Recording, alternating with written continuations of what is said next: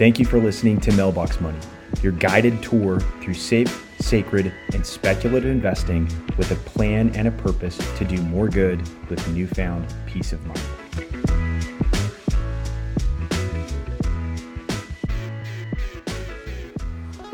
All right, everybody, welcome back to another episode of Mailbox Money. I am Jackson Wood. I am going solo today, so I hope that everybody takes as much from this podcast episode as I did.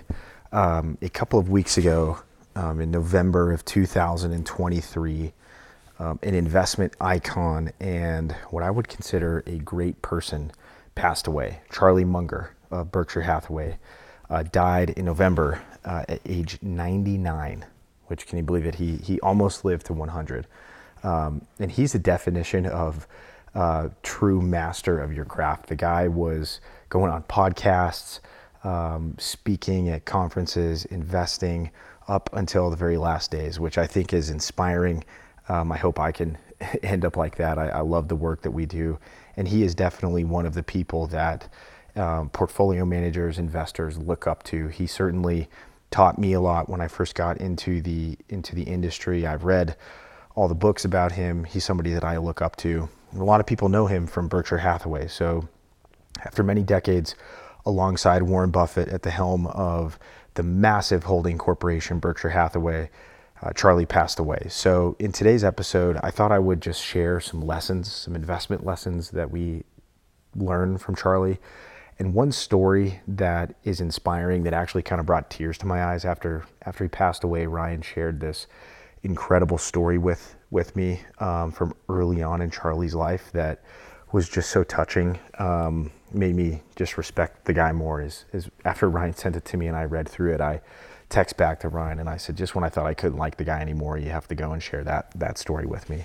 But for those of you that aren't super familiar with Berkshire Hathaway, Munger and Buffett grew Berkshire from a pretty small textiles firm into a massive and diversified conglomerate. It's a huge company, one of the biggest in the world. Current market capitalization of $780 billion at the time of Munger's passing, which was just incredibly, it's just incredibly amazing what they've been able to do over there at Berkshire. One of my favorite stats about Berkshire Hathaway, and this comes from Meb Faber. I had to double check him on this because every once in a while you run across a stat that is so unbelievable that you have to fact check the author. But the stat is that Berkshire Hathaway stock could decline by 99% from where it is now and still be outperforming the S&P 500 since the inception of the firm Berkshire. And I fact checked that. It is true and accurate, which is just outrageously cool if you think about that from a portfolio manager perspective. It's incredibly powerful what they've done. They have generated a tremendous amount of shareholder value to Berkshire shareholders and also to the companies that Berkshire owns. They've been able to employ people that have been able to provide for their families.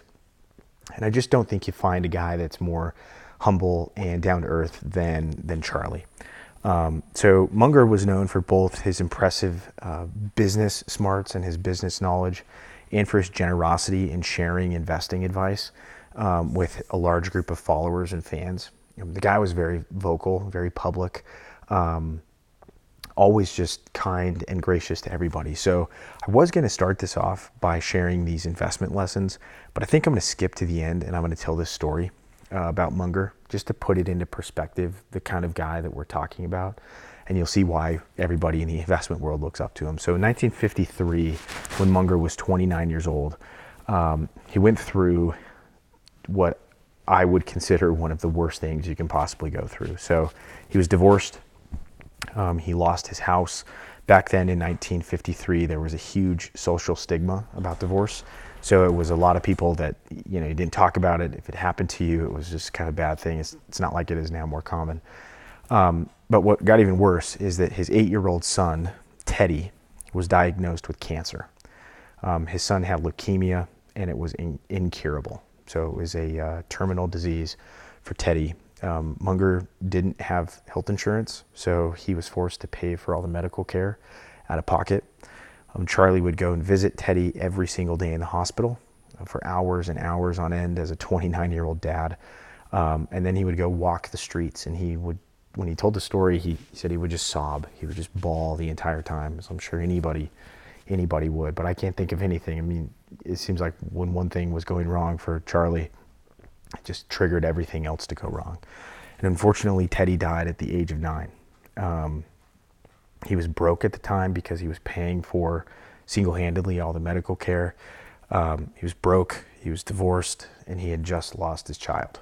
Right? And 99% of people at that point would have probably turned to alcohol or drugs, even suicide. And I think if you picture yourself in that situation, you can understand why. Right? It's just heartbreaking. But Munger, he never did. Right? Fast forward to 52 years old. A failed surgery that Charlie had left him blind in one eye, with the potential of going fully blind one day. So not only did that happen to him, but he lost his eye. I can't think of anything worse personally from a health perspective. He spent his days reading. He just devoured books and literature and business reports and financials. He was an obsessive learner, right? So he read every single book that he could get his hands on. He has this humongous library. I've seen pictures of it. So when he was confronted with the possibility of going blind and no longer being able to read, which is truthfully what led him to have such business success, his quote was, in direct quote, "It's time for me to learn Braille." Right? So in my mind, the only thing that might be more impressive than his intellect was his actions. And so I wanted to set the stage with that story so that you could understand and know the type of person we're talking about when I share these investment lessons. All right, so the first lesson from Charlie, in quote, "The big money is not in the buying and the selling, but in the waiting." Right, so Munger believed that investment opportunities with true potential are both few and far between, as well as worth waiting for. The whole secret of investment is to find places where it is safe and wise to not diversify, Munger said.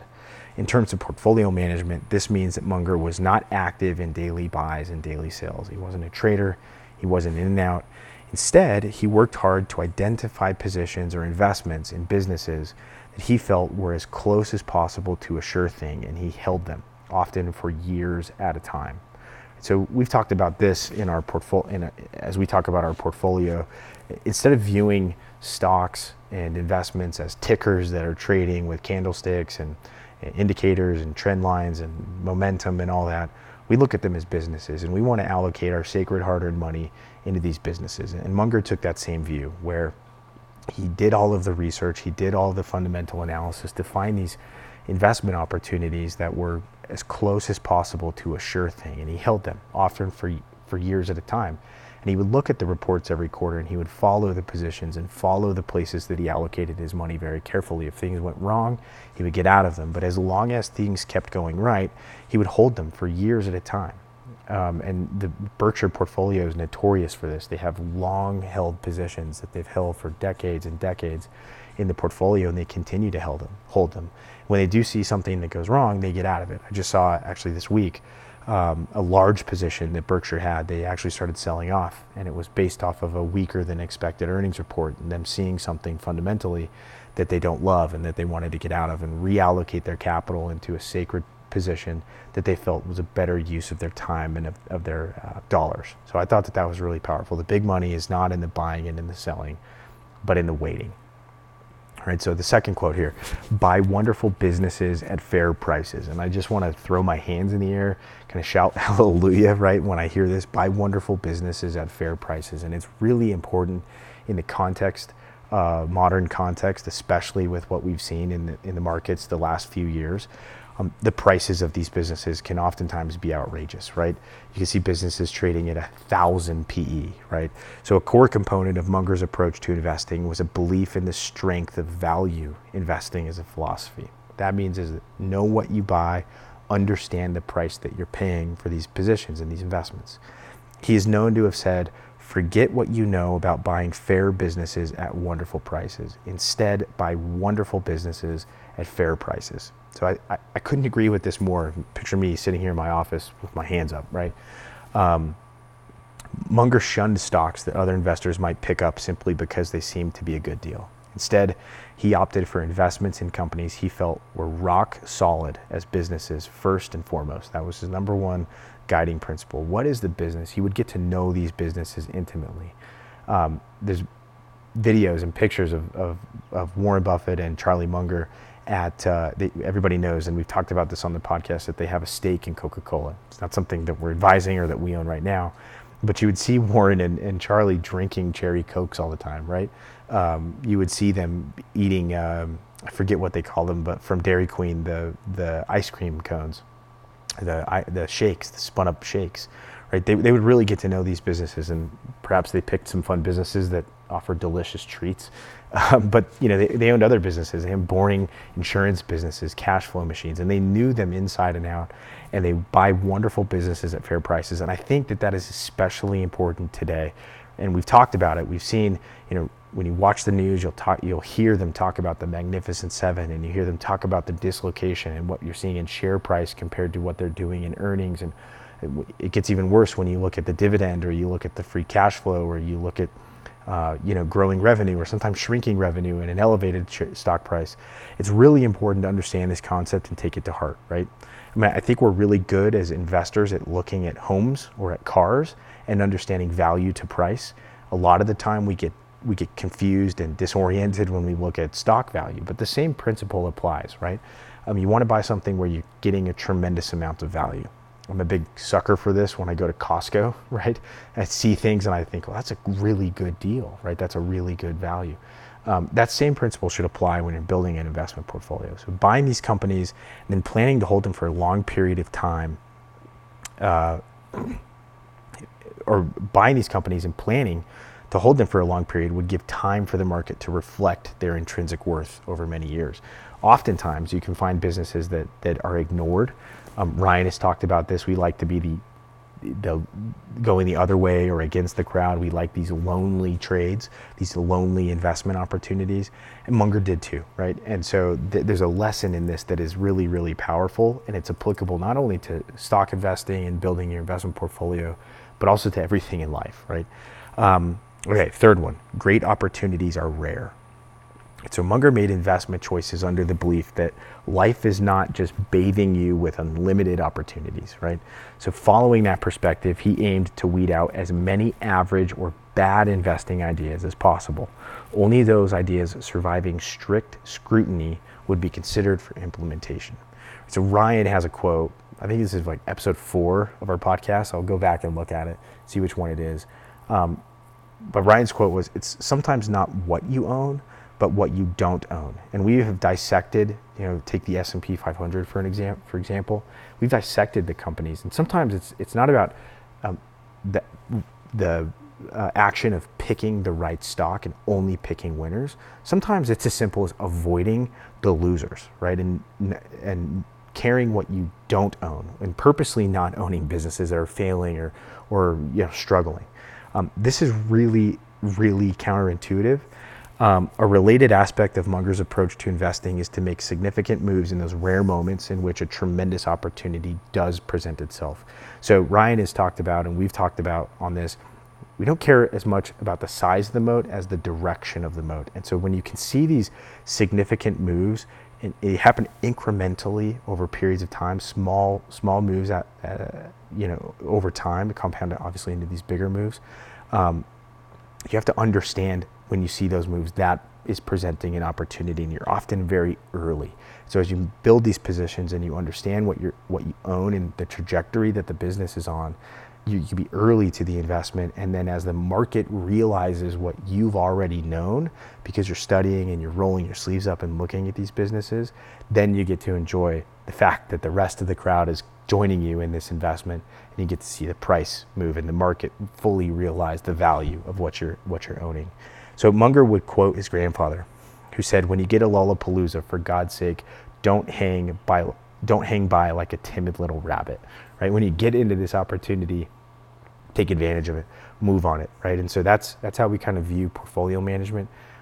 Looking at these opportunities, going in and looking at charts and these ugly, sweaty, boring businesses that nobody's talking about. One that we've highlighted recently is a junkyard. Looking at the junkyard business compared to the shiny object syndrome.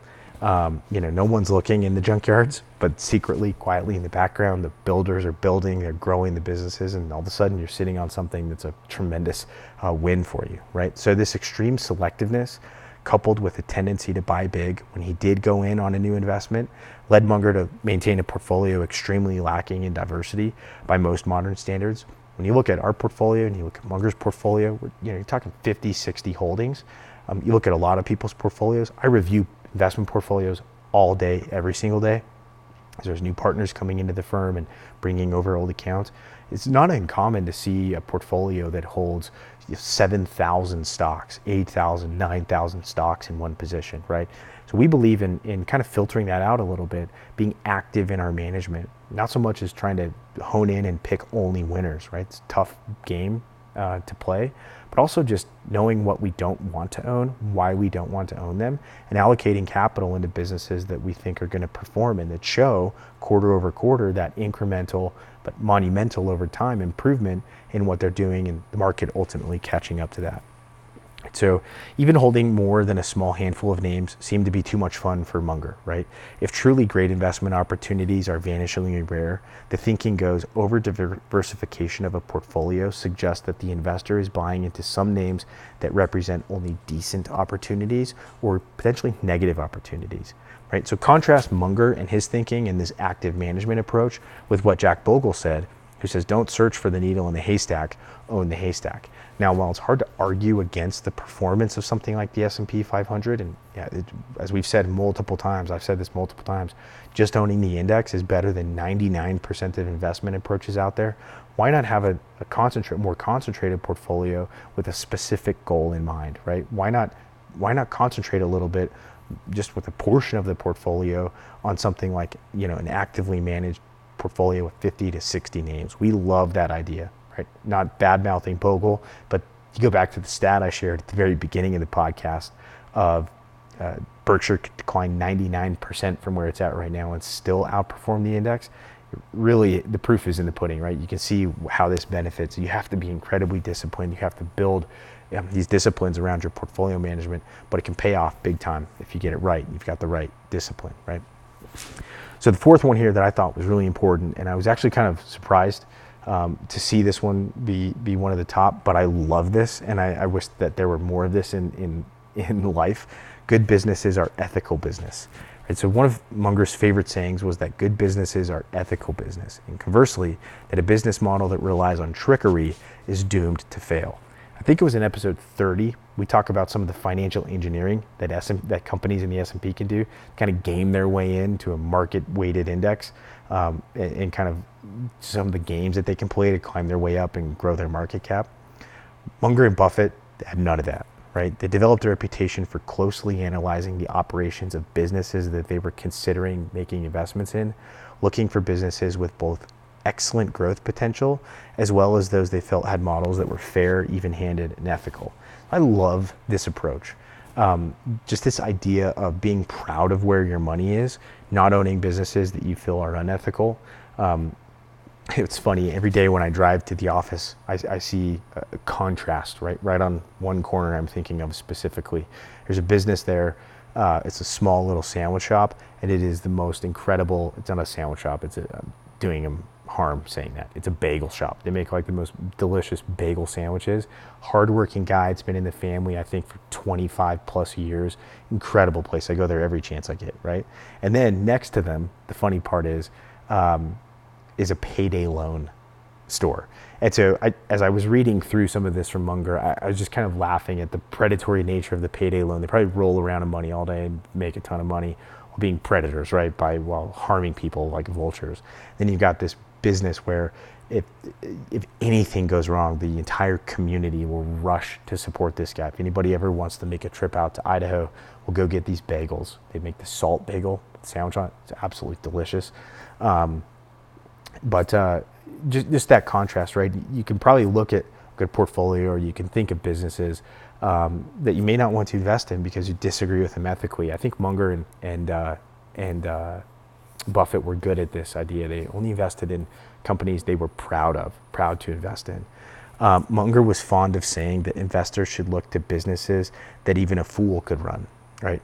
With the idea being that if you hold a stock for long enough, eventually the leadership at the company will indeed make some foolish decisions. So I loved this approach. I love Charlie Munger. I would highly recommend anybody out there go read his any book about him, listen to his talks he gave, listen to him, pull up a Berkshire Hathaway annual meeting and listen to what he said. There's a tremendous amount of wisdom from him. We all kind of sit and stand in his shadow because he was such a good guy.